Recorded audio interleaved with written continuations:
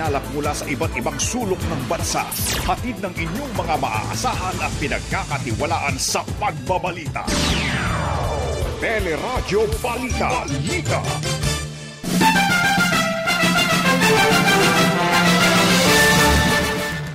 Palitan ng piso kontra dolyar, bumagsak pa sa 54 pesos and 70 centavos. Pamilya ng ilang OFW aminadong hindi ramdam ang pagtaas ng padala dahil sa mataas namang presyo ng bilihin at serbisyo. Singil sa kuryente, posible na namang tumaas sa Hulyo. Presyo ng produktong petrolyo namumuro ring tumaas sa susunod na linggo. Aktibong kaso ng COVID-19, posibleng umabot ng 7,500 sa Hulyo. Ilang ospital naghahanda na rin sa pagpasok ng monkeypox virus sa bansa. Mga kaso ng dengue sa Kidapawan City tumaas na mahigit 1,500%. 26 na barangay sa Southern Leyte binabantayan din dahil sa pagtaas ng mga kaso ng dengue.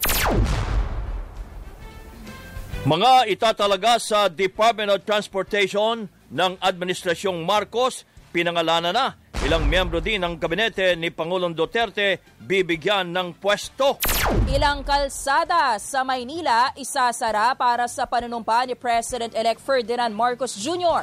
Pero inaugurasyon sasabayan ng mga kilos protesta.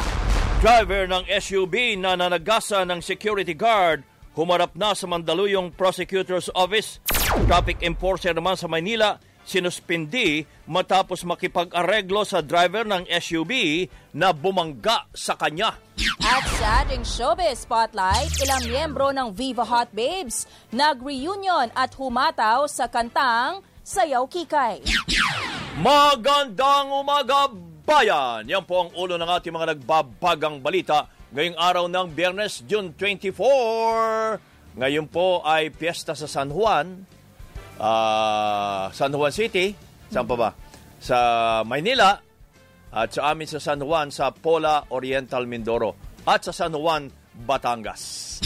At siyempre po, kasama natin ngayong umaga ang ating kabalitaan. Ako po si Joyce Balancho. Ako naman po ang inyong kabayan, si Nolly De Castro. Kami po maghatid sa inyo ng ating mga nagbabagang balita.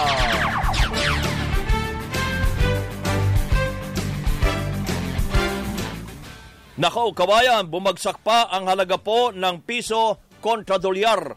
Kahapon, nagsara ang palitan sa 54 pesos and 70 centavos na pinakamababa sa loob ng halos 17 taon. Sa naging panayam ng Teleradyo, sinabi ni UP Economics Professor Winnie Monsod na posibleng ilang sektor lang ang apektado ng paghina ng piso. Ang nahe-hurt relatively more ang mga mayayaman. Of course, mahihirapan rin yung mga lower economic classes. But remember, a lot of the lower economic classes depend on the remittances of their relatives abroad. Ginit din ni Monsod na walang dapat ikabahala sa paghina ng piso dahil nakakatulong ito sa lokal na produkto at serbisyo. I would rather na tayo ay mababa ang presyo natin. Ang presyo ng piso. Para mas maraming bibili ng mga produkto natin. Mas maraming pupunta dito sa Pilipinas para magbakasyon. Aminado naman ang ilang OFW na bagamat tumaas ang pinadadalang pera sa Pilipinas, hindi rin ito maramdaman dahil sa pagtaas naman ng presyo ng bilihin at serbisyo. Parang wala rin pong silbi po yung pagpapadala po ng malaki. Kasi napupunta rin po dun sa gastusin na tumaas po yung electric bill, tumaas po yung water bill, at lalong-lalo po yung bilihin. Somehow, konti lang yung naging positive effect niya dahil sa mahal ng presyo ng mga bilihin, ng gas. Samantala, muling tinaas po ng Bangko Sentral ng Pilipinas ng 25 basis points ang interes sa mga hinihiram na pera sa mga bangko. Katumbas ito ng 0.25%, kaya umabot na sa 2.5% ang interest rate sa layuning maagapan ang posibleng pagbilis ng inflation rate sa bansa kung lalo pang tataas ang presyo ng produkto at iba pang bilihin. Samantala, aminadong Energy Regulatory Commission na posibleng tumaas ang singil sa kuryente sa Hulyo. Sinabi ni ERC Chair Agnes de Vanadera na apektado ng pagtaas ng presyo ng petrolyo ang coal at natural gas na ginagamit na panggatong sa mga planta. Paano naman yung pagtaas ng fuel that is passed on? Makapagbaba kami ng 7%, 5%. Ang fuel tumataas 100%, 200%. So makakain lahat yan. Net increase ang tawag natin. It would have been a lot higher kung wala tayo nitong kinumpute natin na refund. Idinagdag pa ni De Vanadera na nakaapekto rin sa singil ng kuryente itong serye ng Yellow Alert sa Luzon Grid na nagpataas ng presyuhan sa spot market.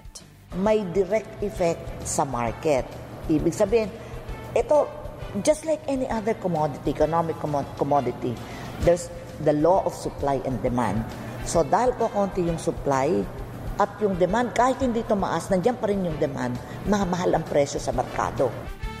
Samantala, nabawasan naman ang taas presyo ng imported na petrolyo sa world market. Sa ikatlong araw na kalakalan, nasa 83 centavos na lang ang dagdag presyo sa imported na diesel, habang nasa 36 centavos sa gasolina at 46 centavos naman sa kerosene. Pero pwede pang magbago ang presyuhan hanggang ngayong araw. Naniniwala ang grupo ng mga provincial buses na ayaw aprobahan ng pamahalaan ang petisyon para sa dagdag pasahe. Sa naging panayam ng teleradyo, sinabi ni Samahan ng Nangangasiwa ng Panlalawigang Bus sa Pilipinas, Executive Director Alas-Siyete, na mas nakatutok ang pamahalaan sa pagbibigay ng ayuda, pero hindi niya masyadong nakatutulong ang fuel subsidy dahil hindi lahat ng driver ay nabibigyan at may mali rin sa sistema ng pamamahagi. Hinihiling namin yung mga non-revenue solution na makakatulong sa mga bus tulad ng PUV modernization, yung patuloy na paggamit ng mga terminal namin sa loob ng Metro Manila. Pag-aaralan nila yung aming mga mungkahi dahil yung sinabi na namin na ang yung ayuda na iniisip nila na 6,500 per unit, wala pang isang araw na konsumo na ng isang bus yun. Kaya lubhang napakaliit doon. Kinumpirma din ni Yagi na nabawasan na ang bumabiyaheng provincial bus dahil sa pagkalugi, dahil hindi sa pagtaas ng presyo ng diesel, pagtaas ng sahod ng mga manggagawa at maging toll fee. Tatagal na lang po ang libreng sakay sa MRT3 sa June 30 kasabay ng pagtatapos ng termino ni Pangulong Rodrigo Duterte. Sinabi ni MRT3 General Manager Michael Capati na kakailanganin po ng malaking pondo para maipagpatuloy ang libreng sakay. Umabot anyas sa 400 million pesos ang nawalang kita sa 3 buwang pagpapatupad ng libreng sakay sa MRT. Ng gobyerno natin ngayon, limited din ang funding, limited din ang budget because of the pandemic. Fully free ride talaga, mabigat. Medyo unless the government can really give us the budget, bakit ba hindi? Pero kailangan, any entity naman, kailangan din naman ma-self-sustain din namin yan, magkaroon ka din kami ng mga additional revenue para hindi naman kami masyadong dependent din sa gobyerno. Samantala, pinalawig naman ang libreng sakay sa EDSA busway hanggang sa July 31. Hinikayat ang pamahalaan na raidin ang mga bodega ng mga traders na hinihinalang nagtatago ng supply ng asukal. Sa naging panayam ng teleradyo, ayon kay United Sugar Producers Federation President Manuel Lamata, na walang kakulangan sa supply pero ang problema ay ang hoarding ng mga traders at itinatago ang supply sa kanilang mga bodega.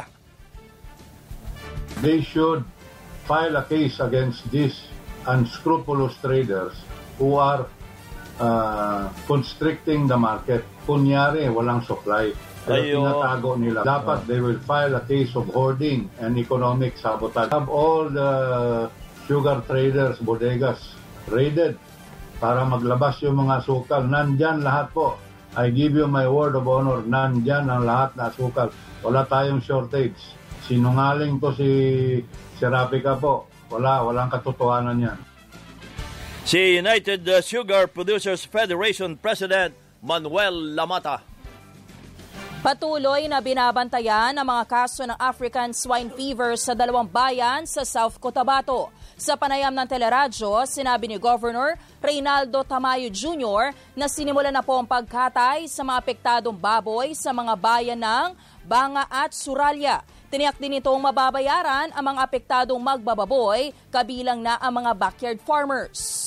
Simula pa nung may mga lumalabas na mga cases, nag-strict border control tayo kaya na-isolate within lang doon sa munisipyo na talagang unang tinamaan. So far, hindi pa naman nakalabas ito sa ibang mga karatig bayan. Nauna nang isinailalim sa red status ang bayan ng Banga at Suralya dahil sa mga kaso ng African swine fever.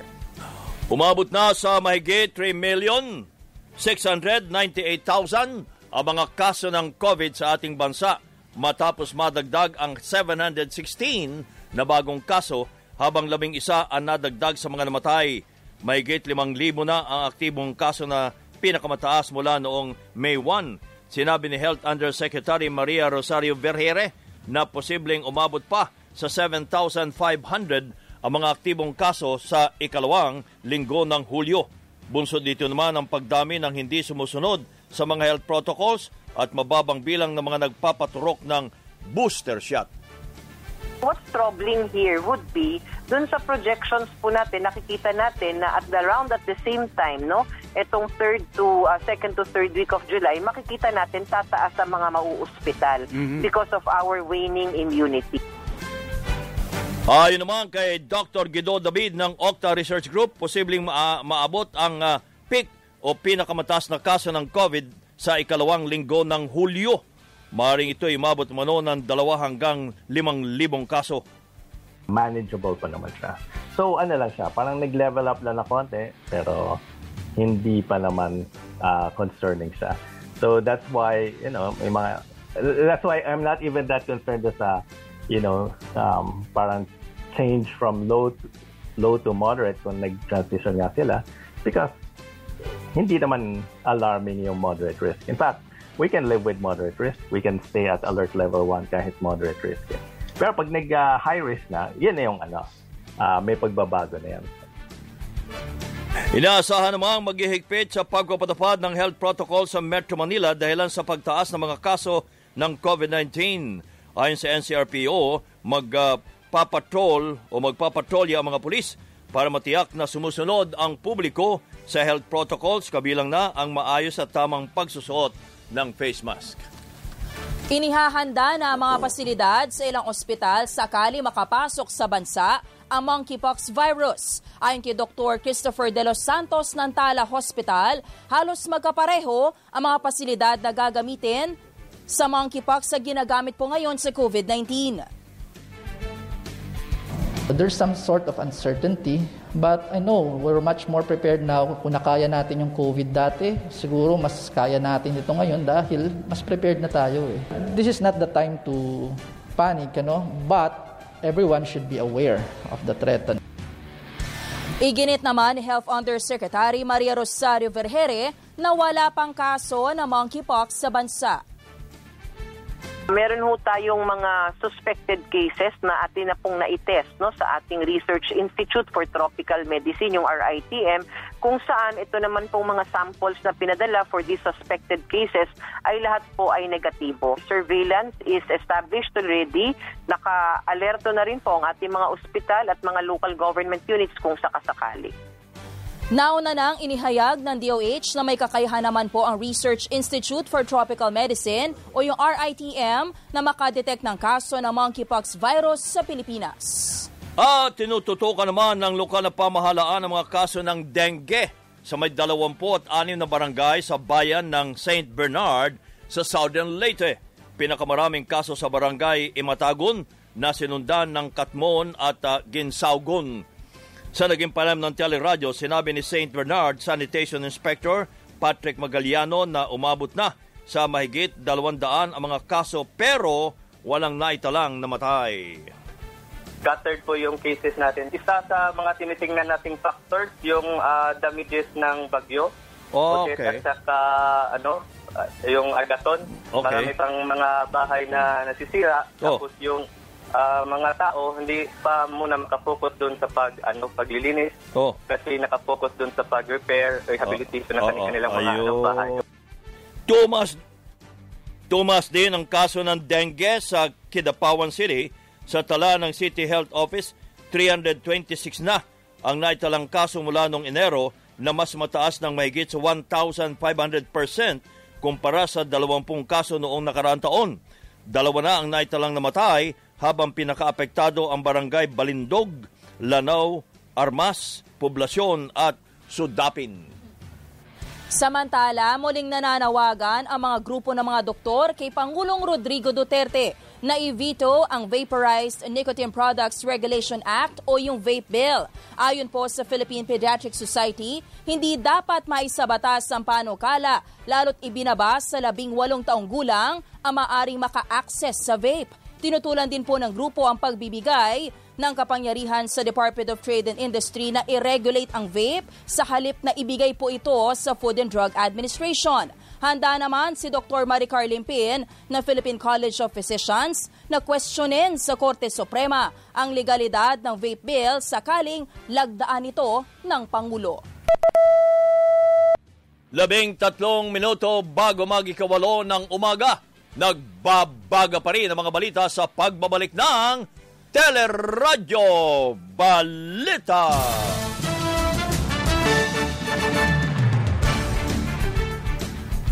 Samantala, simula po sa linggo, June 26, isasara ang ilang kalsada sa Maynila para po sa inaugurasyon ni President-elect Ferdinand Marcos Jr. sa National Museum sa June 30 pa. Sa panayam ng Teleradyo, sinabi ni Manila Traffic Head Wilson Chan na kabilang po sa isasara ang kahabaan ng Padre Burgos Avenue, Finance Road at Maria Orosa Street.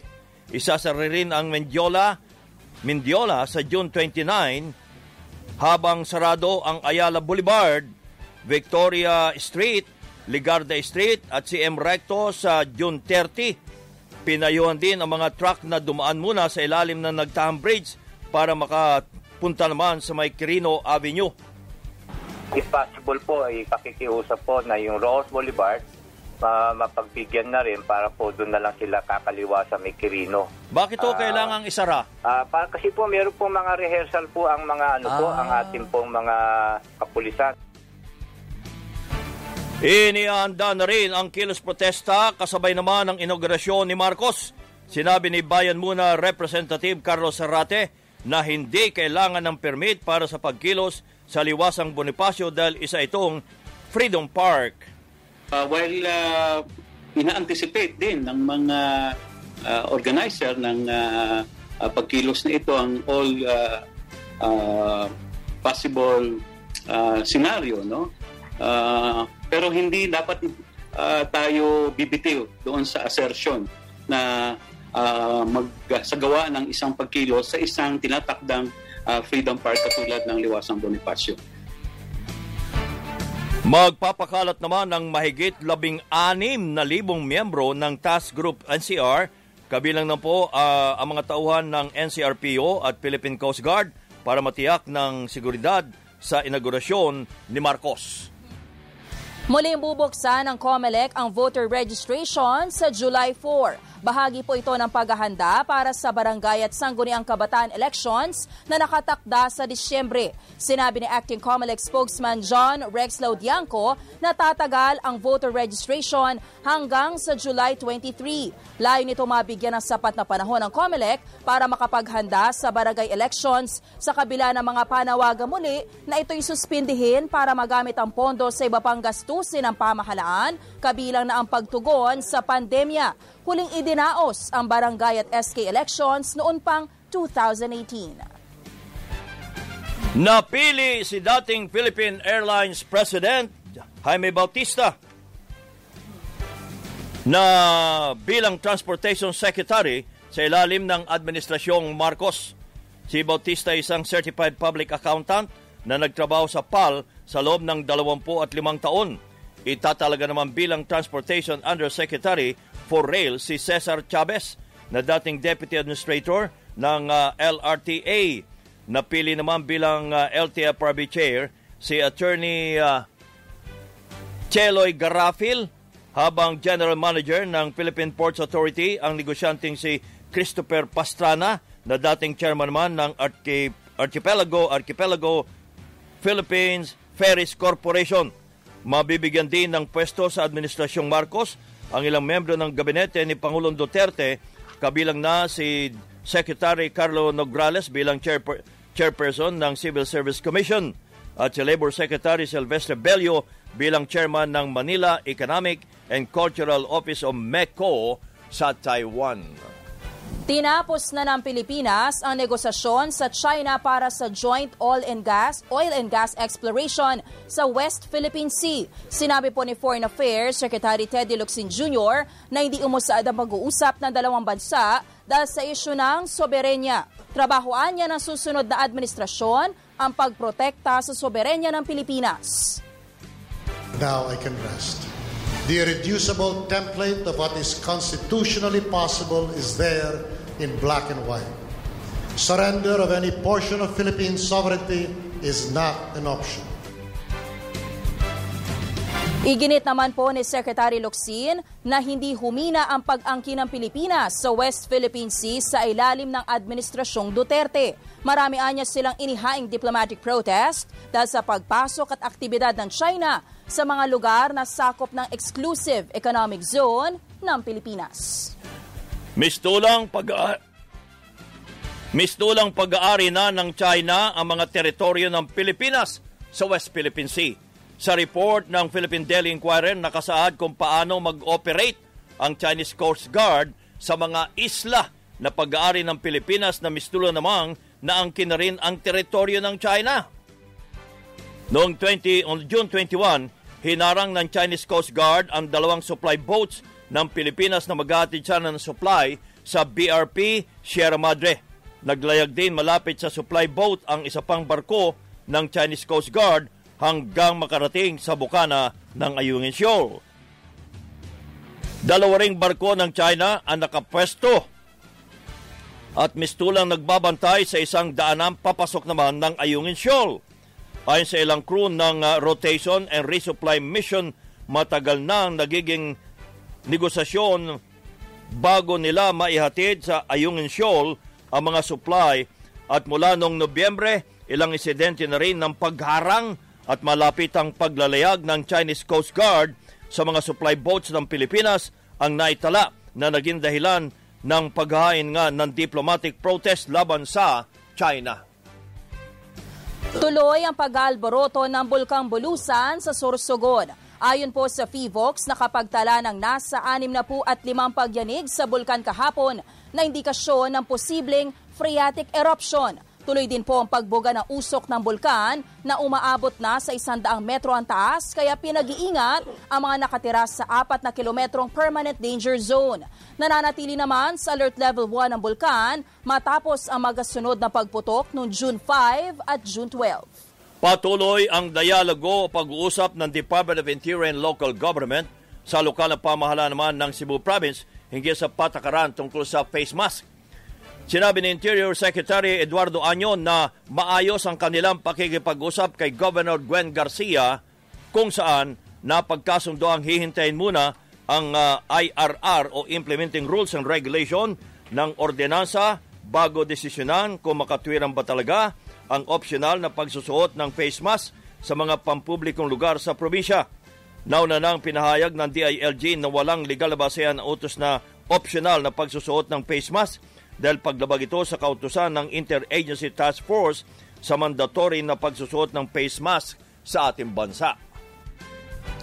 Samantala, sa ibang mga balita naman, humarap na sa preliminary hearing ng Mandaluyong City Prosecutor's Office ang driver ng SUV na nanagasa ng security guard noong June 5. Naghain ng counter-affidavit si Jose Antonio San Vicente para ipaliwanag ang kanyang panig matapos sagasaan ang biktimang si Christian Joseph Florande. Hindi naman nakadalos sa pagdinig ang biktima dahil sa masamang pakiramdam. Wala pa namang itinakdang schedule sa susunod na pagdinig sa mga kasong frustrated murder at abandonment of one's own victim laban kay San Vicente. Sinuspindi ang traffic enforcer naman na nakipag-areglo sa driver ng SUV na bumangga sa kanya sa Maynila. Unang hinabol ng traffic enforcer ang SUV matapos takbuhan ang red light sa bahagi ng Padre Faura. Nang abutan sa Quirino, iniharang ng biktima ang kanyang motorsiklo pero binangga ng SUV. Sa halip na tikitan, tinanggap na lamang ng traffic enforcer ang 4,000 piso na inialok ng driver ng SUV. Paliwanag ng enforcer, naawa siya sa senior citizen na driver na natakot dahil sa kanyang kasalanan. Patuloy naman ang investigasyon ng Manila Traffic and Public Bureau para matukoy kung pababalikin pa ba sa trabaho o sisibakin na ang traffic enforcer na kumita ng 4,000. Malaki-laki din yun. Sa Amerika naman, naaresto na ang lalaking umatake sa pamilyang Pinoy sa Los Angeles noong June 21. Ang suspect na si Nicholas Weber ang nakuhanan ng video ang nagmura po at nanakit sa pamilya Roque sa parking lot ng fast food chain noong Mayo 13. Sa record po ng Los Angeles County, lumabas na may mahabang criminal record si Weber, kabilang na ang theft, domestic violence at paglabag sa probation. Itinakda sa $300 ang piyansa para makalaya si Weber. Sa Quezon City, patay ang isang karnaper matapos makipagbarilan sa pulis sa Novaliches. Nagsagawa ng operasyon ng mga pulis matapos ang sumbong ng pagnanakaw ng motorsiklo at pang-hold up. Nang matunto, nagpaputok ng baril ang suspect na naawi sa enkwentro. Na-recover naman sa suspect ang isang baril, ninakaw ng mga gamit at motorsiklo. Spotlight.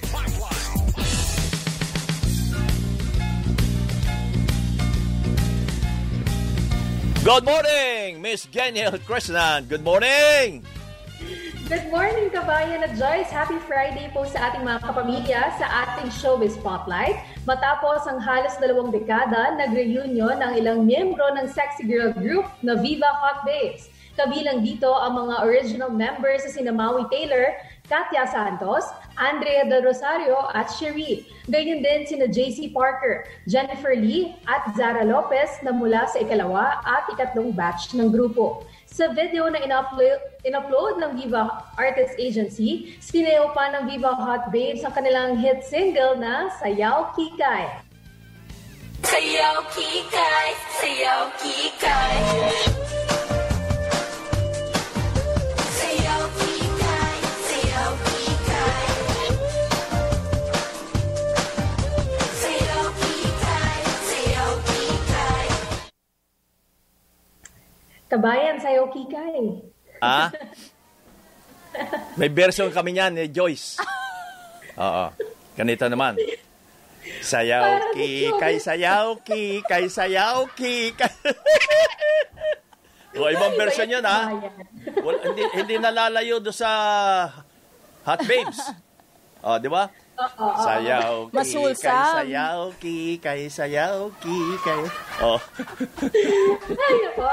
Happy Friday po ating mga kapamilya. Sana po ma-enjoy niyo po ang ating weekend. Para sa Showbiz Spotlight, ako si Geniel Krishnan. Balik sa inyo, kabayan. Thank you, Miss Geniel Krishnan. At yan ang kabuuan ng ating mga balita at yan ang pok sa Radyo Balita. Hanggang sa Lunes, kapamilya, ako po si Joyce Balancio. Ako naman po ang inyong kabayang si Nolly De Castro. Kami po ay nagpapasalamat. Nag-iwan muna ng isang magandang umaga, bayan!